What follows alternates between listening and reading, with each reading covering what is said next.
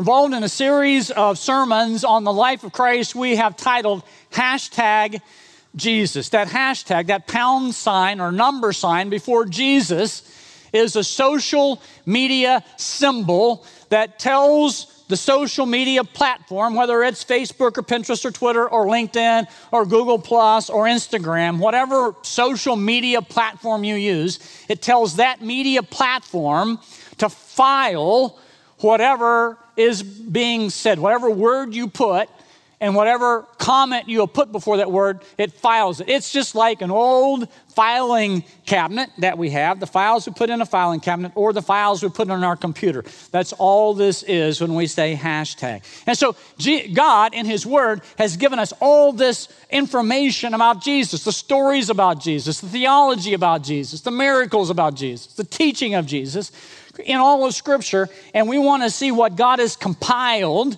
and we want to be responsive to that. We don't want to just gain more knowledge. Someone said that a lot of people miss heaven by 12 inches from their head to their heart. It's true, isn't it? A lot of head knowledge. A lot of people know about Jesus, but they just don't know Him. And so we want to be those who know Jesus intimately. There's our purpose in this series, to know Jesus intimately, to follow Him passionately, and to obey Jesus wholeheartedly. So take your Bibles and turn with me to John chapter 1.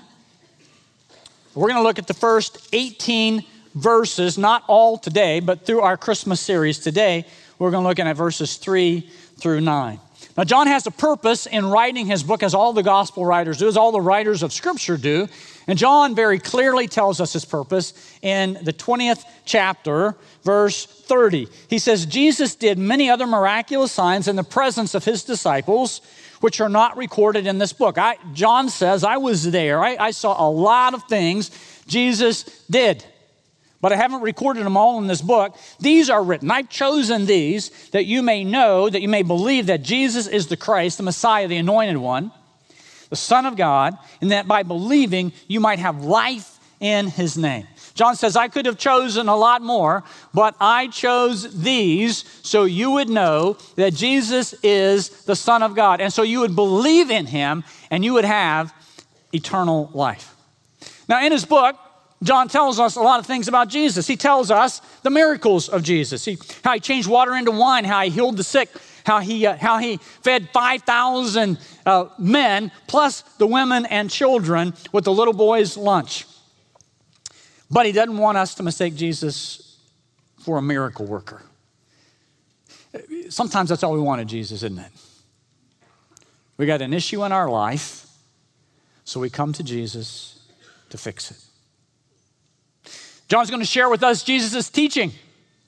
When Jesus taught, the people said, man, we have never heard anyone teach like that. He teaches with authority we've never heard before. But John does not want us to mistake Jesus for just a good, quotable teacher.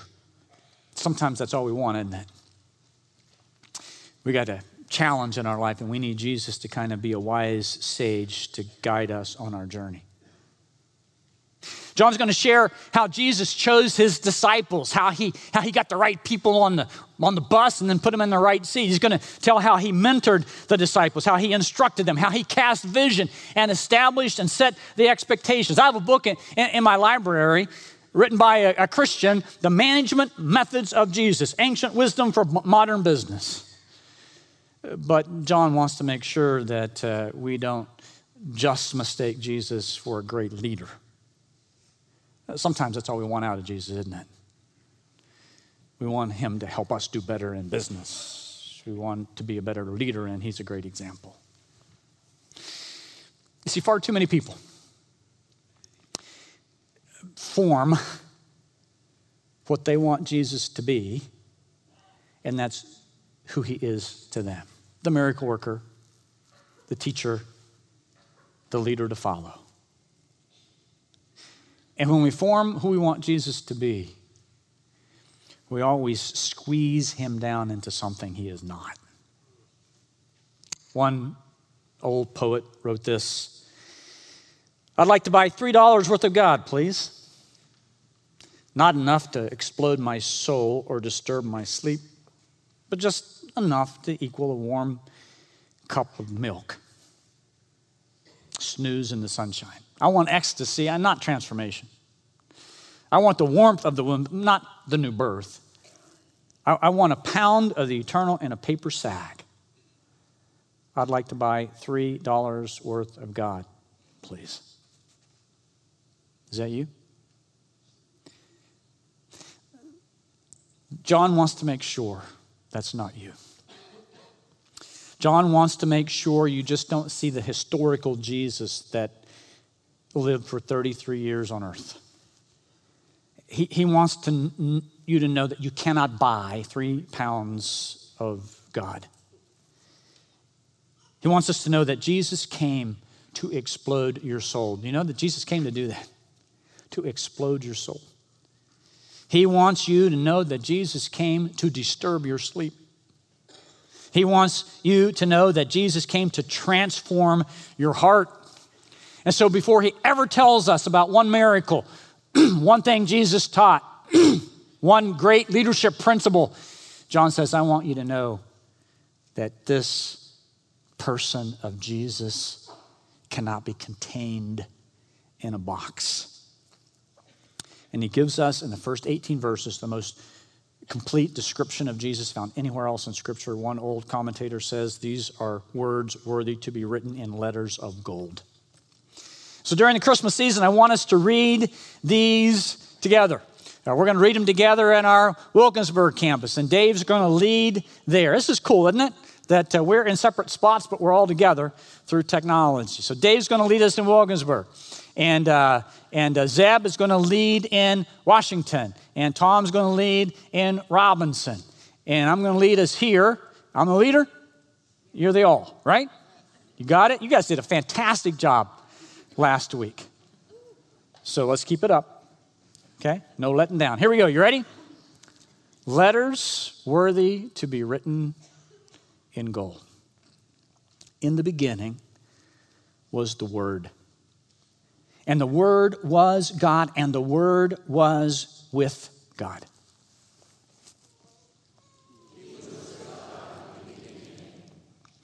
Through him all things were made. Without him nothing was made that has been made. In him was life, and that life was the light of men.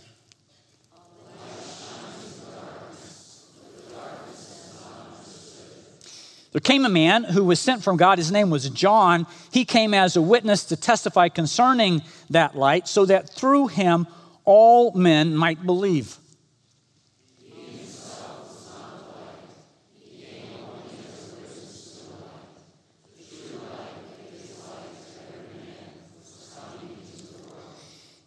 He was in the world, and though the world was made through him, the world did not recognize him. He came to that which was his own, but his own did not receive him.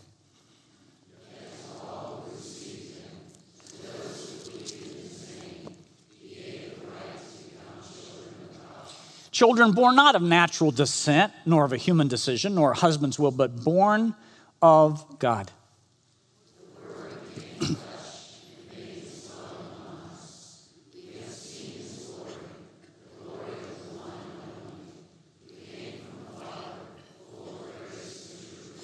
John testifies concerning him. He cries out saying, "This was he of whom I said, he comes after me. He who comes after me has surpassed me because he was before me. From the fullness of his grace we have received one blessing after another. For the law was given through Moses. Grace and truth came through Jesus Christ."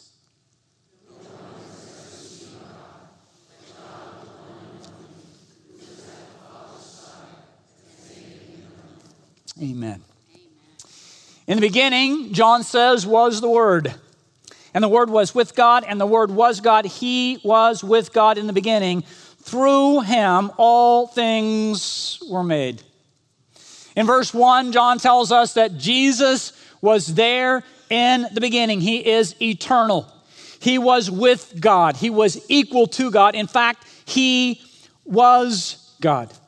In verse 1, he takes us back to the creation story with the words, "in the beginning." And now he takes us back to the creation story again when he says, "Through him, all things were made. It was there that we see Jesus at creation. Now, if John tells us that through him all things were made, we should be able to go to the creation story and see Jesus there, shouldn't we? So let's turn back to Genesis chapter 1. Genesis chapter 1. Genesis chapter 1, verse 1 says this, and 2, Genesis 1 and 2. In the beginning, God created the heavens and the earth. So there we see God the Father. Usually we think of God the Father. Now the earth was formless and empty. Darkness was over the surface of the deep, and the Spirit of God, here's the Holy Spirit, the Spirit of God was hovering over the water. So in verses 1 and 2, God the Father, God the Holy Spirit, look at verse 3, and God what? Said. What did John call Jesus we saw last time? The Word. Here is the Word of God. And God said, let there be light, and there was light. And here in Genesis chapter 1, verses 1, 2, and 3, we see God the Father, God the Holy Spirit, and God the Son speaking the world into existence. Through him, all things were made. Remember, John calls Jesus the Word, and the Word is the expression of God. And in Genesis, we see the Word. Jesus is eternal. He is God. He is with God from the beginning, but he was not a bystander. He was active in the divine operations of creation. Again, through him, the Word, all things were made. And just in case we missed it, John emphasizes that truth by turning it and putting it in the negative. Without him, nothing was made that has been made. From the subatomic particles to the galaxies, all were made by Jesus. Now again, if Jesus was there with God in creation, he is God, and he is a co-creator with God. We should be able to see that in the creation story. So look at Genesis 1, verse 26. The Word has gone forth, created all these things, and now it's time to create man. In verse 26, and God said, let us, that's interesting, a plural pronoun. Let us make man in what? Our image. And so here from the very beginning, you have the Trinity, and here from the very beginning, you have Jesus, who is the one there at creation, creating the world. So you say, time out. I always pictured Jesus as that baby in the manger, and then growing up, and then walking throughout Palestine teaching, and then he died on the cross. I've never seen him as the creator. So maybe John is getting a little carried away here. Are there other places in Scripture that say the same thing? I'm so glad you asked that. It's a great question. Here are the two passages you need to jot down. We'll read them both. Colossians 1, 15 through 17, and Hebrews 1, 1 through 2. Let's look at the Colossians passage first. Here's a passage that Paul tells us about the supremacy of Jesus Christ. He is the image of the invisible God, the firstborn over all creation. Check this out. For by him all things were created, things in heaven and on earth, visible and invisible, whether thrones or powers or rulers or authorities, all things were created by him and for him. He is before all things, and in him all things hold together. He is not only the creator of all things, but he sustains all things. He holds things together. You can't leave Jesus in the cradle. In the beginning was the Word. Through the Word, all things were made. He is the creator of all things. You can't have a pound of Jesus. He's the creator of all things. Turn over to Hebrews chapter 1. This writer says, in the past, God spoke, verse 1, in the past God spoke to our forefathers through the prophets at many times in various ways, but in these last days he has spoken to us by his Son, whom he appointed heir of all things, and through whom he what? He made the universe. Jesus Christ is the creator. Don't leave him in a manger. And I'm not trying to downplay the Christmas story. Jesus did come, and that's a beautiful story, and we're going to look at the Christmas story. He did come, and he was a baby, and we want to see that, and we want to tell that story. And Matthew and Mark tell that story to us. But John says, wow, that's a great story. Don't miss a bigger story. This little baby that came was God. This little baby that came was the creator. This little baby that came is eternal. Don't keep him in a manger. For the Jew, this was so significant. Because for the Jew, they always saw God as the creator, right? And now, when they learn that Jesus is God as well, and that he is the creator, this changes everything. This puts Jesus, as he should be, on par with Yahweh, the one they have worshiped in the history of their nation. And so one old commentator, Matthew Henry, says it this way. This proves the excellency of the Christian religion, that the author and founder of it is the same that was the author and founder of the world. When we worship Christ, we worship him to whom the patriarchs gave honor as the creator of the world and on whom all creatures depend. Through him all things were made, and without him nothing was made that has been made. Now, if he's the creator, you would expect him to provide life itself. And so John tells us that's exactly what he did. In him, verse 4, in him was life. And that life was the light of men. The Greek is very important here. In English, we have one word, life, right? In Greek, there were two words for life. By the way, am I impressing you with this Greek? Because if I'm not impressing you, I'm going to stop doing it. One word for life was bios. And we get the word what from it? Biology. It means the natural life. It means the mortal life. It means the temporal life. And so when you're reading in the Greek and you come up on the word bios, you're talking about a mortal life or a temporal life. But here, when John says he was alive, he uses a different word. He uses the word Zoe. Anyone ever heard of that word? Zoe. And Zoe means divine. It means eternal. It means immortal. John uses that word 37 times in his gospel, another 13 times in 1 John. And many of those times, he could have just used this word here because it means eternal. But just in case people miss it, 17 of the times he uses it in John, he adds the word eternal. He wants to make sure that everyone understands Jesus did not come just to make our 70 years on this life more bearable. He didn't come just so that we would have blessings here on this earth.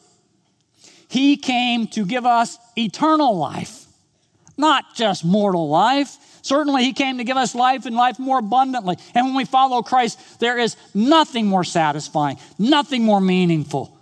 But man, this is a little blip on the eternal screen. John says, when you look at life in Jesus, you're looking through an eternal lens. He came to give us life everlasting. John chapter 5, turn there with me as Jesus explains this to the religious leaders. He has just healed a man on the Sabbath. The religious leaders did not appreciate it.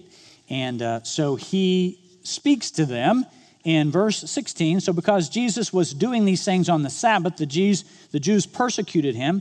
And Jesus said to them, my Father is always at his work to this very day, and I too am working. For this reason, the Jews tried all the harder to kill him, not only because he was breaking the Sabbath, but he was even calling God his own Father. Remember, he said, my Father, who's always at work. And the Jews knew that didn't mean he was subordinate to the Father.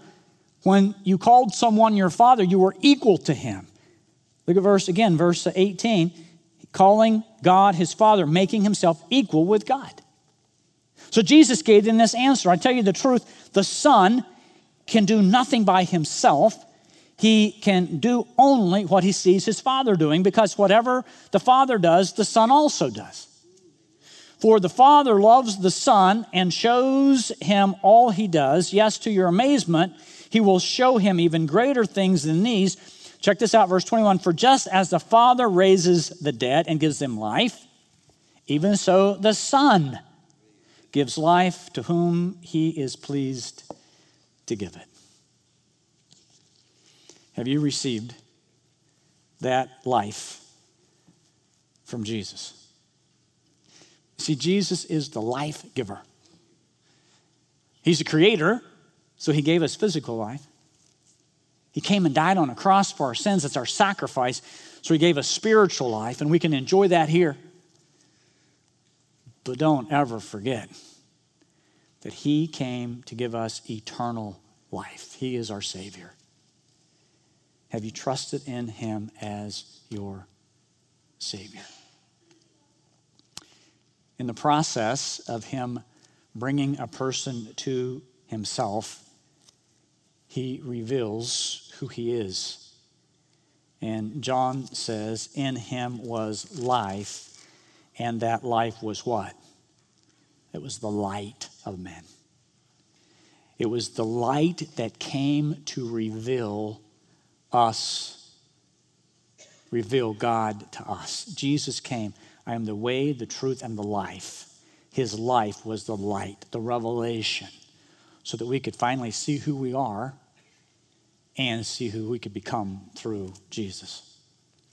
Now, it's interesting that John here says, in him was life, and that life was the light of men. The light shines in the darkness, but the darkness has not understood it. John puts us in the reality of where we are. We live in a sinful world. In John, he uses darkness as a metaphor for sin and death and separation from God. The gospel writer Matthew says that hell is being cast into the outer darkness. Darkness is always a place you don't want to be. And it's interesting in John will often use a word and he'll put two meanings to it. And so remember, he tells us that Nicodemus came to Jesus when? At night. Well, he came at night, it was dark, but he also is telling us Nicodemus had a dark soul. He was confused about who Jesus was. Another great passage when Judas betrays, when Jesus is at the Last Supper and he says, one's going to betray me, and they say, who's it going to be? And he says, the one I take the bread with. And then he dips the bread with Judas, and then he says, Judas, go do what you must, go do what you do and do it quickly. And it says Judas went out, and then John adds, and it was night. Because John wants us to know something dastardly is going to happen. It is dark. There are spiritual forces out there. John establishes a battle that's going on here. There is real darkness that wants to pull us down. Satan is the realm of this world. But Jesus is the light. And John says, Jesus came as the light, and the darkness has not understood it. That's a bad translation of this word. That word means to grasp something with our mind. So it can mean understand, but the better translation, it means to grasp or seize or overcome. The darkness has not overcome it. See, John is writing, remember, after Jesus has been crucified, after he's been raised from the dead. And he's saying, man, the darkness tried everything in its power. Satan tried everything to put the light out. But darkness cannot overcome the light. Have you accepted the light? Look at verse 9. The true light that gives light to every man has come into the world. The true light that gives light to every man has come into the world. Have you accepted that true light of Jesus Christ? Now, that true light is not, as the Quakers say, that inner fire that burns within every man, and if you just access it, then you become a believer. Not the case. The true light is Jesus Christ himself, who, when he is working in your heart, will begin to reveal himself to you. Now, that's where some of you are. You've not trusted in Christ yet. You've not come to the place in your life where you said, I trust in Jesus Christ alone. You still may have some questions. You still may have some doubts. And some of you may be fighting with every bit of your natural person to stay away from Jesus. But he keeps revealing himself to you, doesn't he? Through a friend, he tells you of a life change. Through a family member, he shows you what it looks like to trust in the true light. Through a circumstance in your life, some of you are such self-made men and women that you feel like everything you've achieved, you have done on your own. And from a human standpoint, you have. Congratulations. But then he brings you to a point when there's an illness in your family that you can't fix. When there's something in your job situation that you can't fix. And he begins to reveal himself to you. That's where some of you are. Don't fight that. Jesus is the true light that is revealing himself to you. If you're here today and you're beginning to have questions about Christ and you're beginning to wonder who he is, he's at work in your heart. He's the one doing that. You're in darkness on your own, but he's the one working with you. So if Jesus is working in your heart, don't turn him away. Accept him as the creator, the one who came and died for you on a cross. God who came in the flesh in a little baby, humbled himself to die for you on a cross. Some of you are in that boat. And Jesus is revealing himself to you. He is the light that gives light to everyone he brings to himself. Some of you are in another boat. You've trusted in Christ. But you got to say, man, if this is all there is to the Christian life, seriously? I mean, I got the same issues. I got the same doubts. I am just struggling along. I have been a Christian for years. And I got to tell you, I feel like I made absolutely no progress. I'm not talking about 3 steps forward and 2 back. I'm talking about backward motion. It's time to re-up.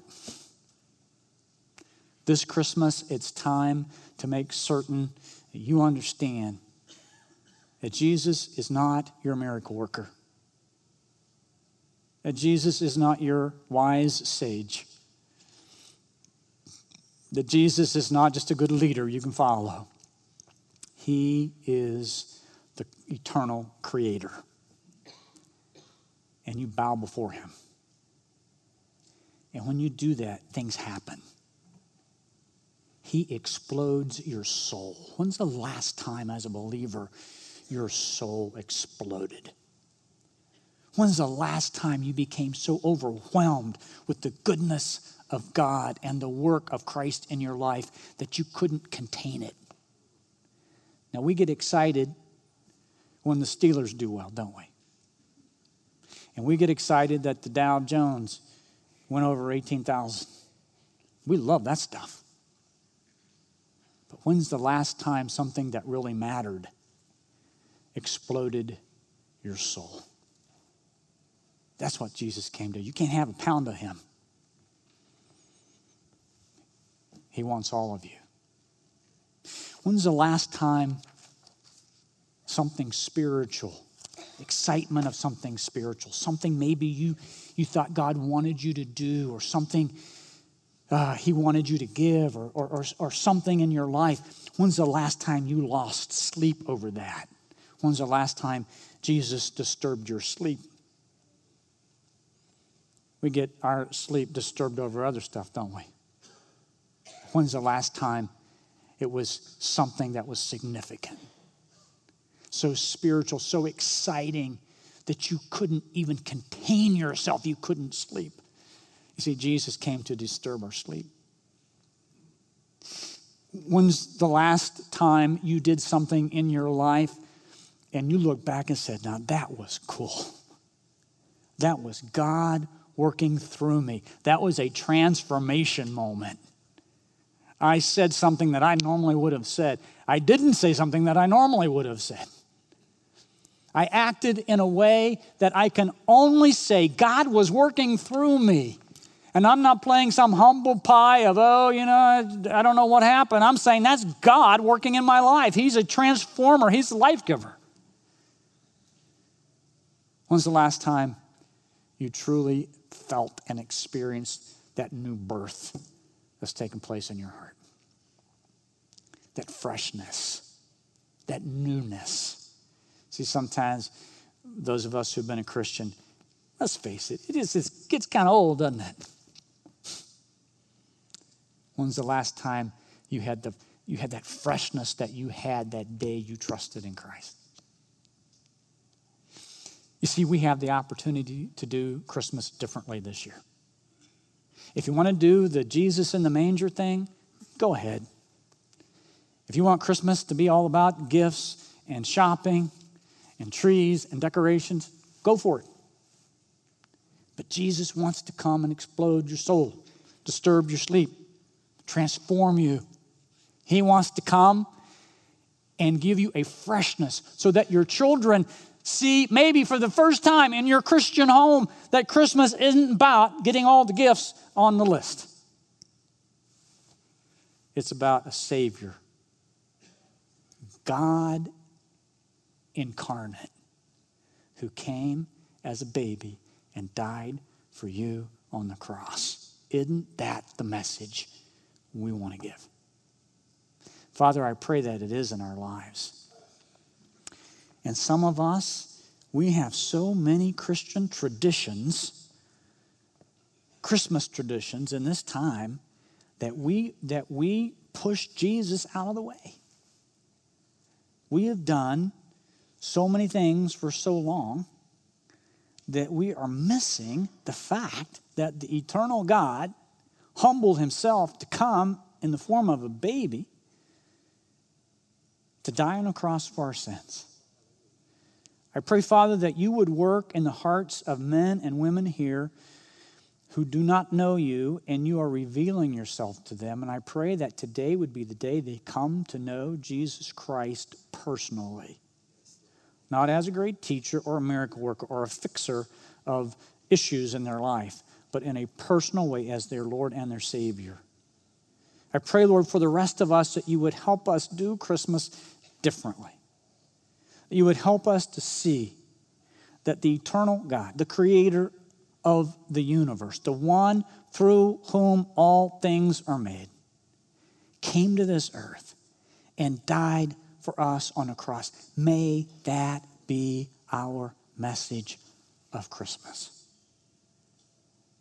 That's our prayer, Father, and we pray it in the name of our Creator, our Savior, our Lord, Jesus Christ. Amen.